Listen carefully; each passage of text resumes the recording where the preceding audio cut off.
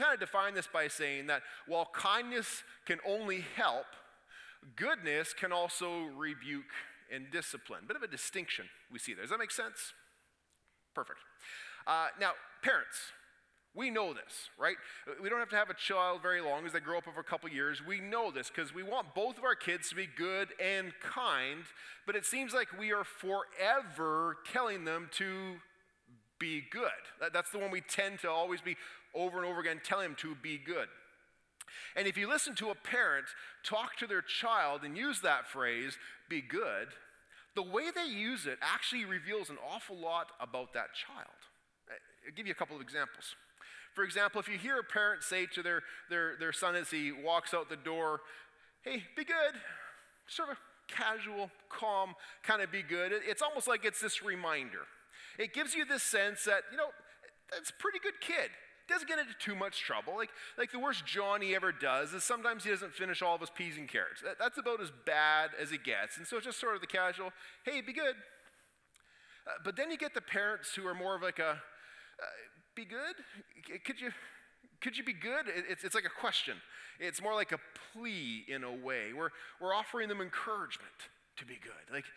Like we know that they know the difference between right and wrong, but man, there's just that lure towards the bad that they are prone to, and they need that reminder to be good. And so we're asking them could you just kind of keep it in mind while you're out there, just be good? And then there's the third type, where it's sort of a, be good! Does anybody know these types of kids? Not your own kids, obviously, but somebody else's kids who need that sort of stern, that desperate directive that comes from the parents about, be good. It sort of comes from this preconceived notion that you already know what's about to happen, that little Dennis the Menace or little Debbie Defiant just has that look in her eye, and you know immediately supervision is required for this child at all times. Now, Nadine and I have been blessed with one of each of these three. So I won't tell you which one is which, and the kids are probably watching online and they can fight it out amongst themselves as to who is which one. But we have one of each of these three. Now, the dynamics of how this be good idea is used is also present in our relationship with our Heavenly Father. And if you are a follower of Jesus Christ, or perhaps if you're curious about him or maybe a little bit skeptical of him, this still follows suit. Because what we believe about God has this impact on how we relate to him. And based upon how we relate to him will determine what we hear and what we understand if we imagine God saying to us, be good. For example, if we hear that phrase from God saying, be good, in a sort of a casual sense, we might think to ourselves, well, I'm a good person. God's got bigger things to worry about. He's got bigger fish to fry than me. And I may occasionally be a little bit selfish. I may occasionally, cheat on my tax deductions a little bit, but come on, who doesn't? And compared to everybody else in the world, compared to other people that I know, I'm pretty good. So this be good is sort of a casual suggestion in my case. But then there's the other person who may look at this and think that God's statement of be good is kind of optional. They think to themselves, well, I know the Ten Commandments, and I know Jesus' teaching, and I believe that, yes, that is the best model by which I can live my life. I fully believe that. And I apply all of those to my life, when I can. I apply them all to my life when I remember. When it doesn't cramp my style, I apply all of those to my life. It's kind of this optional suggestion. And then there are those people who have this idea and concept of God that when they hear him say be good, it's that sternness, kind of that angry God kind of idea where God is good and I am not. And he is just waiting for me to give him an excuse to step in and smite me. It's this view of a God who is distant and this wrathful deity who is just waiting for you to mess up so he can punish you. What do you hear when you think of this phrase, be good? When you imagine God perhaps saying to you, be good? What do you hear and think of when you hear the phrase, God is good? See, based upon our view of God, we'll determine how we relate to him. And based upon how we relate to him, will have a big impact on whether we will live for him or not. So I want to offer you a definition today. A definition that we can use throughout the rest of this message today on how to understand goodness. And the definition is this: that goodness isn't just about doing the right thing. Goodness is also about making things right. See, goodness isn't just about doing the right things. Goodness is also about making things right. Now, does that mean the rules don't matter? Do they matter? Do God's commands, are they still relevant? Yes, absolutely they are. Does it mean that we can bend these rules to kind of fit our desires and our will? Does it mean that God hands out bonus points for the creative application of his wills? No, it doesn't. God's rules still matter. His commands are still relevant. And all of this is important. We can't put that aside in light of another definition of goodness. All of that is important. But what I want you to understand today as we go through this message is that there's also a bigger narrative than that. Is that goodness is not just about doing the right things. It's part of it. But it's not just about doing the right things. It's also about making things right. And a story I want to start with that'll help us understand this today is found in the book of John. John chapter 8, verse 1. It's a story of a woman who made some bad decisions. And no one denies that throughout the whole story. And because of these bad decisions, her very life hangs in the balance between two perspectives of what it means to say God is good. Now, when this woman had gone out the door the night before, if somebody had said to her, "Be good tonight," maybe it would have made a difference. We don't know, because the first time we encounter her, it's the next morning. And she is crying. She is terrified. And she finds herself standing in front of a judge. We don't really know too much about this woman, but we do know one thing that's very important. We know that she's engaged to be married. And we know that she has been caught in a compromising situation with another man that she is not engaged to. And without going into all the details, they're having this private moment together. And then suddenly a group of men rushed into the room. Her lover rushed out of the room. And as she scrambles to put herself back together, they grab her, they drag her out of the room, and they drag her down the street by the arm, saying, "You're going to get what's coming to you," and all sorts of names thrown in for good measure, until she finds herself standing before Jesus, who in this case is acting as the judge. She stands there and shame overwhelms her. Not just because of the guilt of her knowing what she's done, but because the eyes of the crowd all around her are just piercing her as this serious accusation is suddenly levied against her. And we read in verse 3. It says, "The teachers of the law and the Pharisees brought this woman who was caught in adultery. And they made her stand before the group, and they said to Jesus, 'Teacher, this woman was caught in the act of adultery, and in the law, Moses commanded us to stone such women. Now what do you say?'"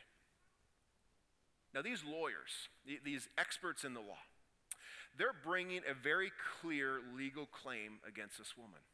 And they know the law. They know that this woman has been caught in adultery, and the law is very, very clear. If you're caught in adultery, the punishment is that you are to be stoned to death. They possess the evidence. What is the evidence? Well, something like this required the eyewitness account of two or more people. Two or more people who saw the same thing at the same time and have the same story. And thirdly, they found a judge. They've got the law on their side, they've got the evidence on their side, and they've got a judge who they hope and anticipate will be on their side. In this case, that being a rabbi. And when it comes to the law of the people, the law of God that they're trying to refer to here, a rabbi is permitted to make decisions in these sorts of matters and deliver a sentence. But before we go any further, is it just me, or even just a couple verses into this passage, does something already kind of smell a little fishy about this situation?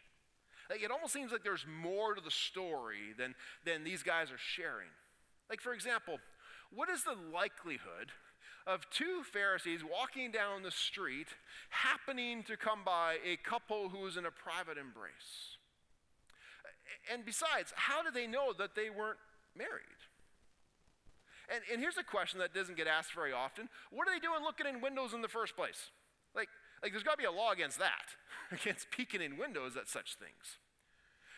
So we think something might be up that's not being shared in the story. And sure enough, the next verse confirms the suspicions we have that there's more going on here. There's more taking place than we're told.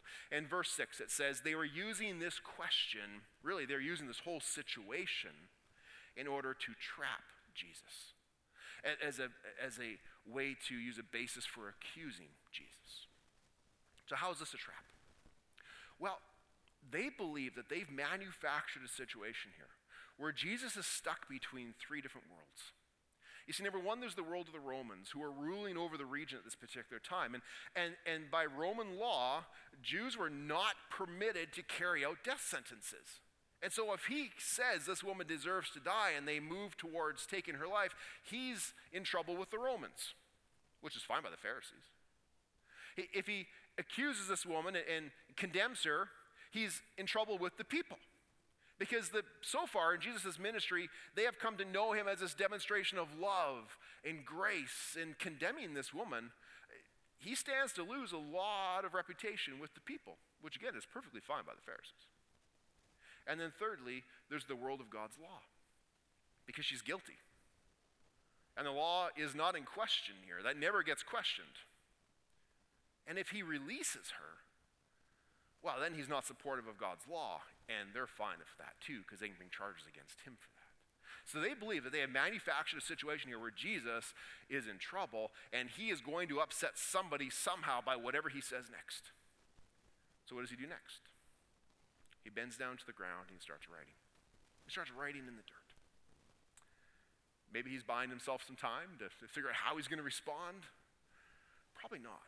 This is probably a more intentional process or a more intentional action than just that. Now, some people think, and you've probably heard this before, that when he bent down and started writing in the ground, that he was writing down the accuser's sins. Have you heard that before? It's a common thing people have heard before, is that he bent down and starts writing what their sins were in the ground. Now, that's popular, and it preaches really good, but that's not actually what scholars predominantly think was going on. You see, what is thought by scholars to be happening here is as he bends down and starts writing in the ground, he's actually writing down words from the very law which they are trying to trap him with.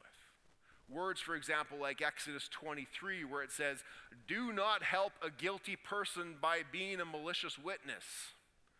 Seems relevant to the situation here.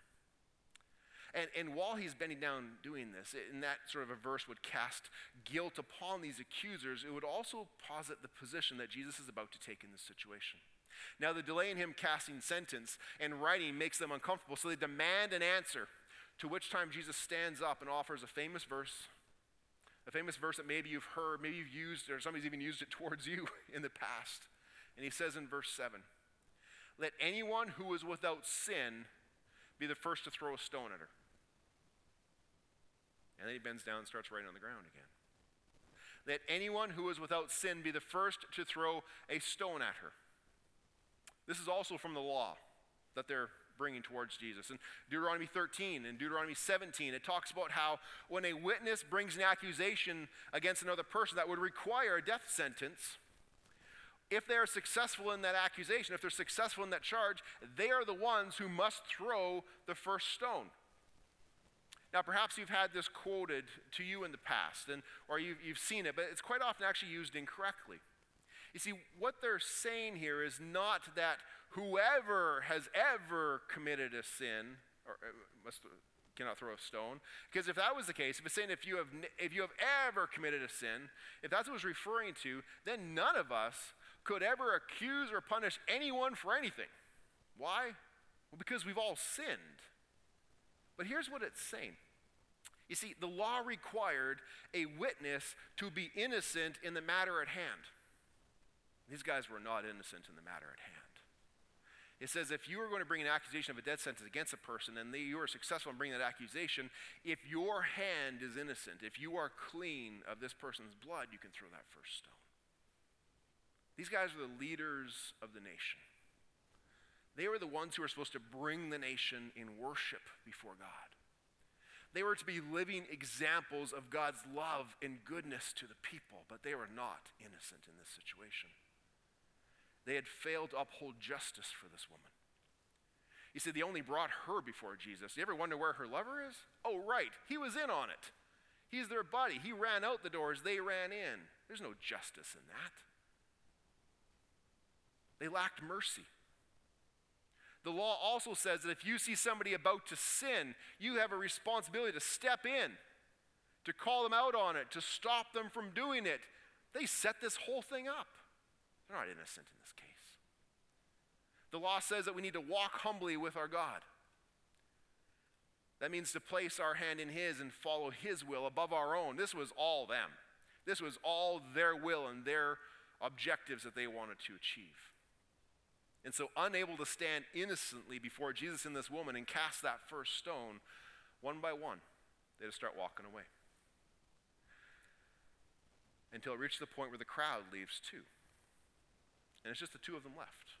Just Jesus and this woman, who was silently standing there throughout this whole episode, except for her nervous weeping. Because she's guilty. And the law is clear. And he is a rabbi who must uphold the law. So why is she still alive? Well, once they're alone, Jesus stands up again.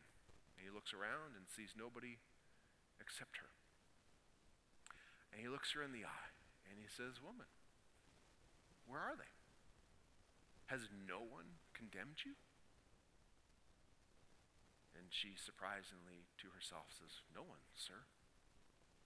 And then Jesus says his final words to her that reveal a deeper understanding of God's goodness. He says, "And neither do I condemn you," Jesus declared. "Now go and leave your life of sin."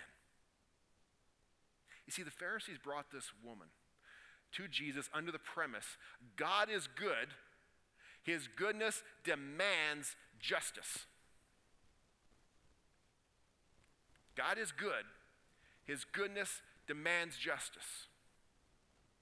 And since the law is clear, Jesus either agrees with them or he ignores these transgressions and will violate the law. But here's what they didn't understand. That there's a bigger story when we talk about God's goodness. You see, Jesus never claimed this woman was innocent. Jesus never declared her not guilty. But what did he declare her? He declared her forgiven. See, Jesus did not just point this woman towards the right path so that she could be good. He also sought to make her good. He sought to make things right because this whole situation was all sorts of wrong. See, goodness isn't just about doing the right thing. It's also about making things right. Here's the reality. If it was just about doing the right things, then just about obeying the rules and the laws, then, it's possible that we could work towards being good. Or even just saying, at least I could be good enough, right? And this is a common belief that exists within society, that exists within most major religions, is this idea that if I do more good than bad, then I can earn my way into righteousness. That means I can earn my way towards a right position, a right relationship with God.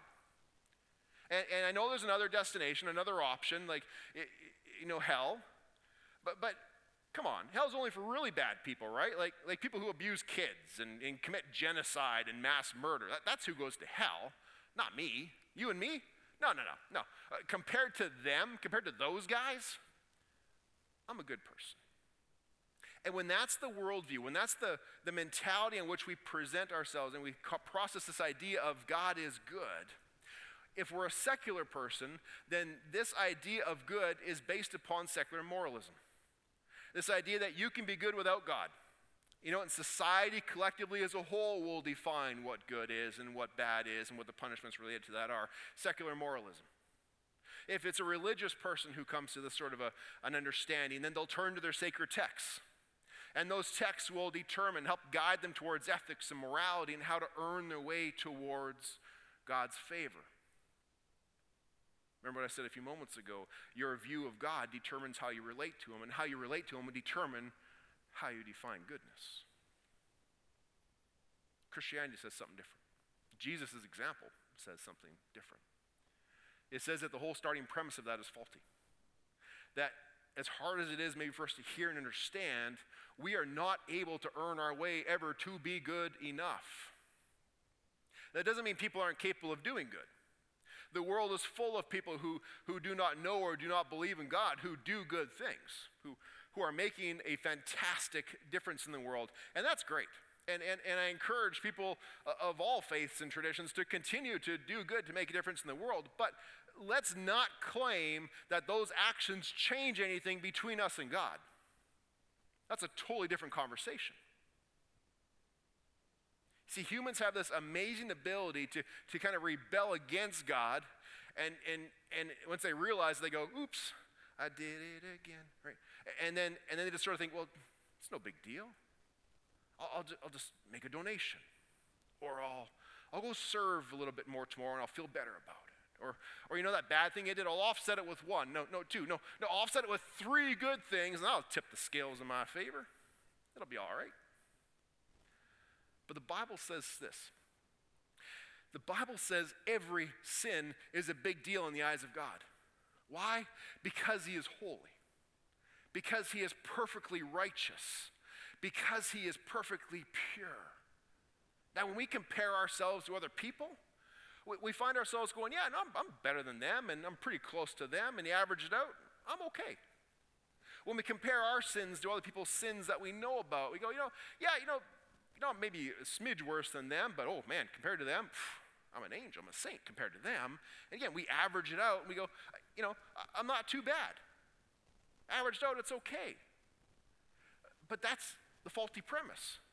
You see, the measurement, the standard being used here is not us versus other people. It's not our sins versus other people's sins. If that was the standard of measurement, we could average it out and not feel too bad about ourselves. But the standard is not other people or other people's sins. You see, the standard that's being used to measure this is found in Matthew 19:17 that says, there is only one who is good. That is God. There is only one who is the standard. And that's the measurement. That's why it says all of us fall short of God's glory. All of us have sinned and fall short. And because God is good, every sin matters. And there's consequences. Someone has to take the hit because every sin matters. This is what the Pharisees were counting on when they brought this woman before Jesus, but it's not the whole story. Why? Because God is good. And because God is good, he sent Jesus to take the hit for us. That when Jesus died upon the cross, all of our sin was transferred to him. He took the punishment. He died in our place. Why? Because God loves you and because God is good.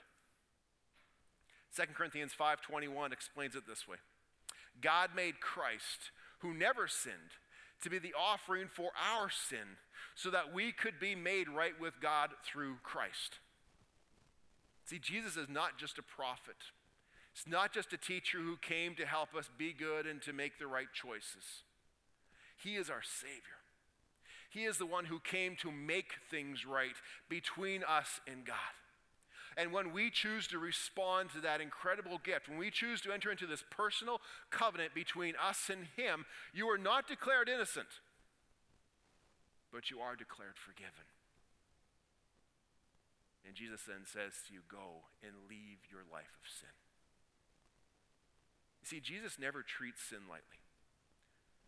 I think the evidence of the cross is enough for that. Jesus never treats sin lightly. He takes it serious enough that it cost him his life.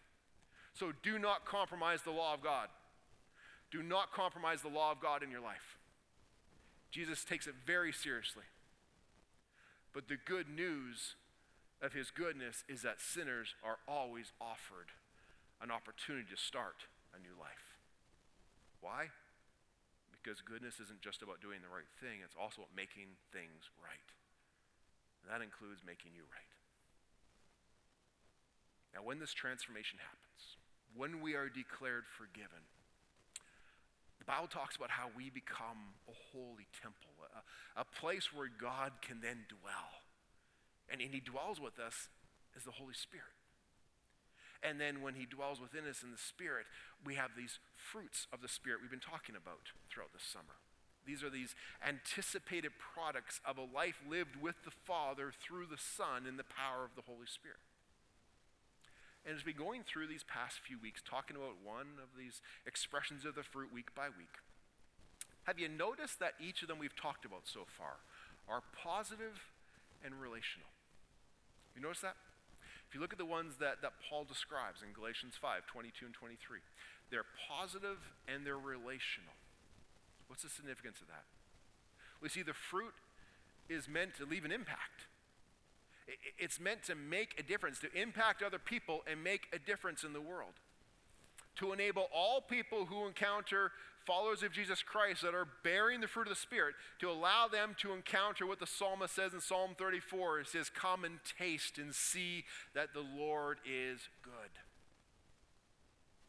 Now, throughout redemptive history, people have been asking, what is my appropriate response to God's goodness to me?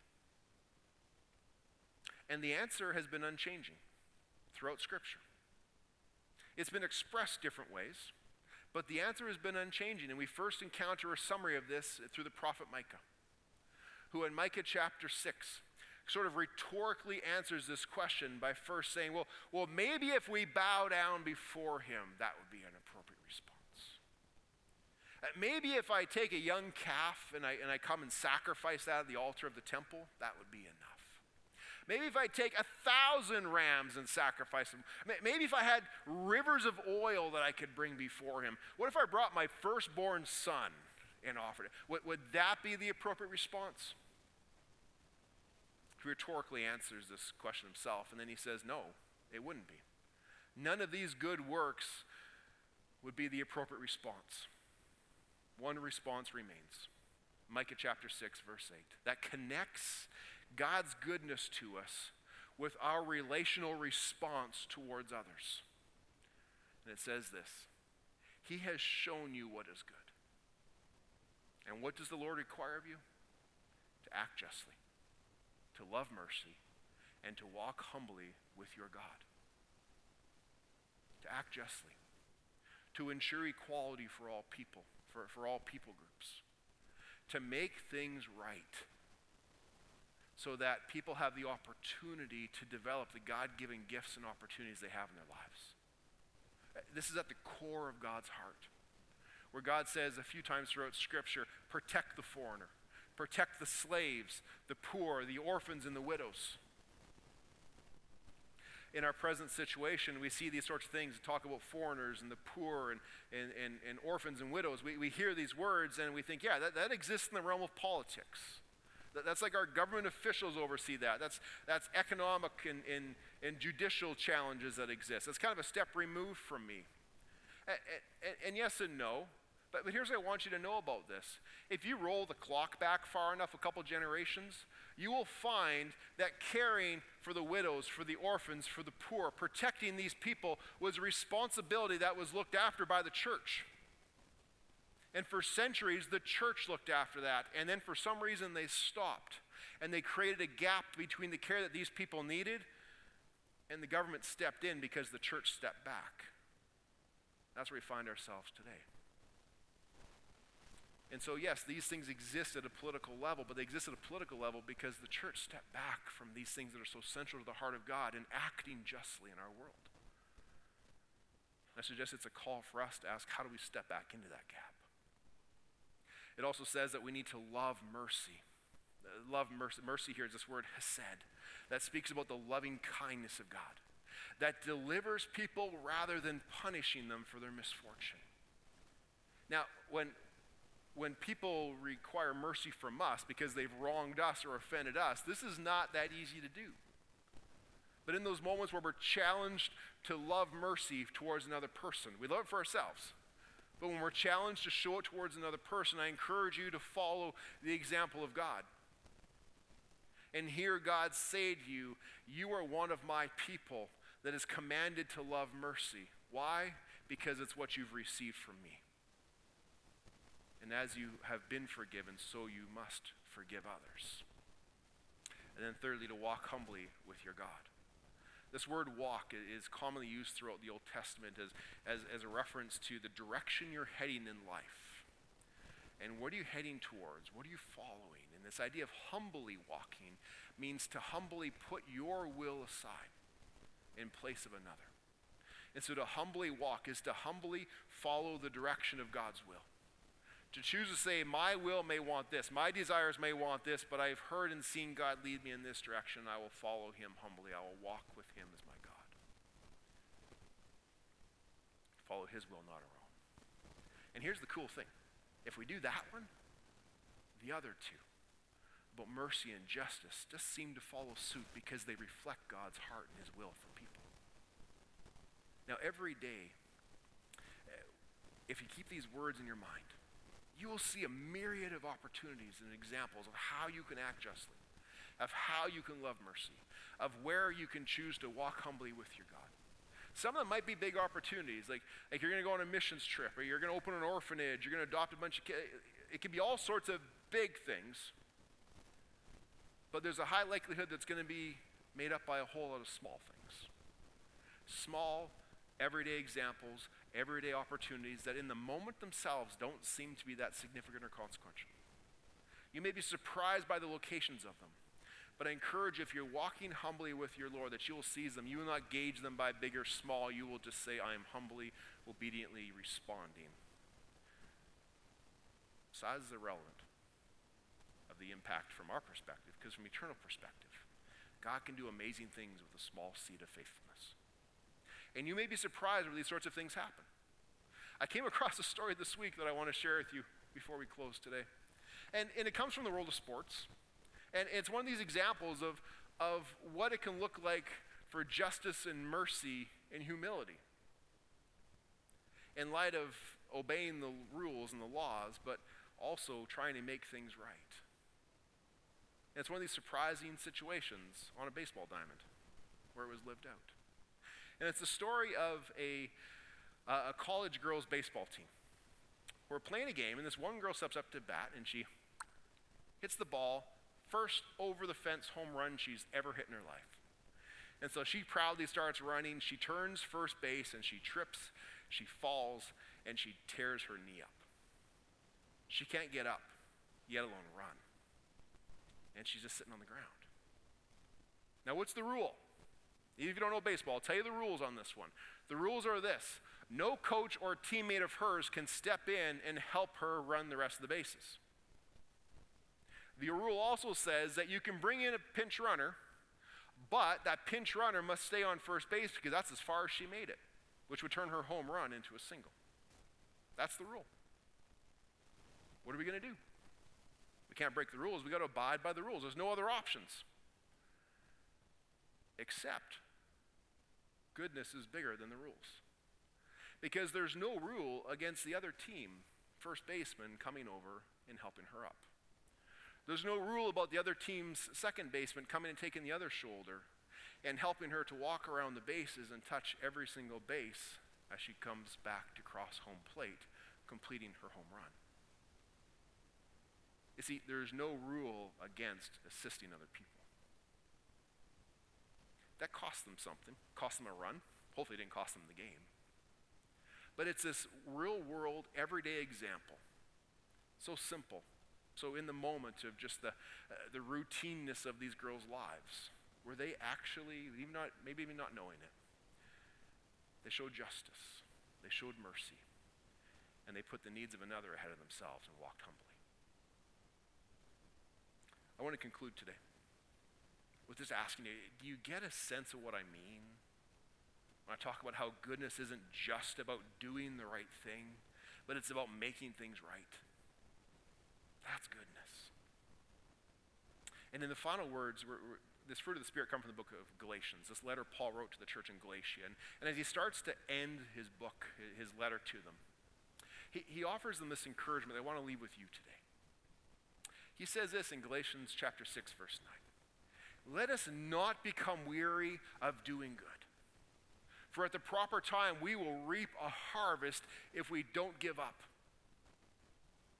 Don't become weary of doing good. You see, if we're trying to do this under our own strength, we will tire. If we're trying to do it in our own strength, we will get distracted and we'll kind of back off the mission for a while. If we have some trouble come into our own lives, some stress come into our own situations, we'll focus upon ourselves and we will tire of doing good. But remember, what we've been talking about throughout this series, that these fruits of the Spirit are not about us learning a discipline and mustering more internal strength, but it's about the miracle of God working through us. See, this is the difference between us just doing odd jobs here and there whenever we see fit, or saying I have my one annual project I do. I used to know this girl who every Christmas she would take a $5 bill and she would drop it in one of the Christmas kettles for the Salvation Army. That was like the only good thing and charity-wise that she did all year, but she made sure she did that one, and you should have seen the smile on her face for the week afterwards for that one thing. But then she would tire of it the rest of the year until Christmas came around again. You see, this isn't just about odd jobs and the occasional thing that we do. This is about living a lifestyle of wanting to do good to others, which is not possible in our own strength, but it is the miracle of God that he can work through us. And if we will honor God and keep his commands and abide according to his will and his heart for others, then we will start to see this harvest, reaping this harvest of our good works. Because we'll be revealing the impact that his presence makes in your life. And that impact will be present towards others, which will lead to a harvest. Sometimes we don't see the harvest. Sometimes the harvest is done by somebody else. We plant the seed and we tender it and we water it, and then somebody else gets the chance to actually reap the harvest. But our good deed leads to this harvest. And it's the opportunity for us to reveal not how good we are, but how good Jesus is.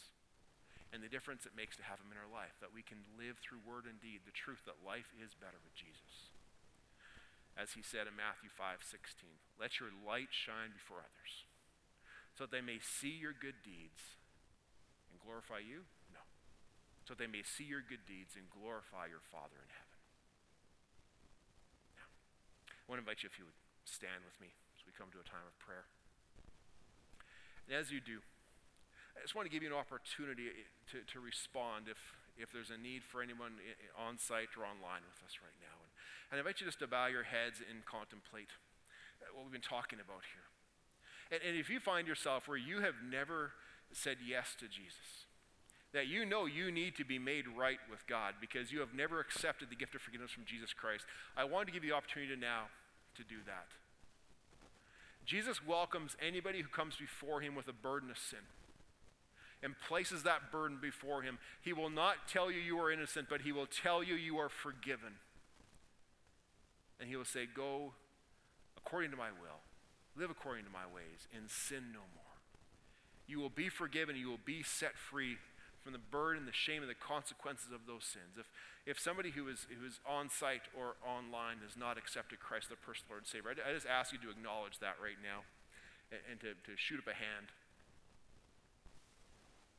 If you're here and you are a follower of Jesus Christ, and you know, however, but as you look back upon your actions for the last few weeks or few days, you know you're not honoring God.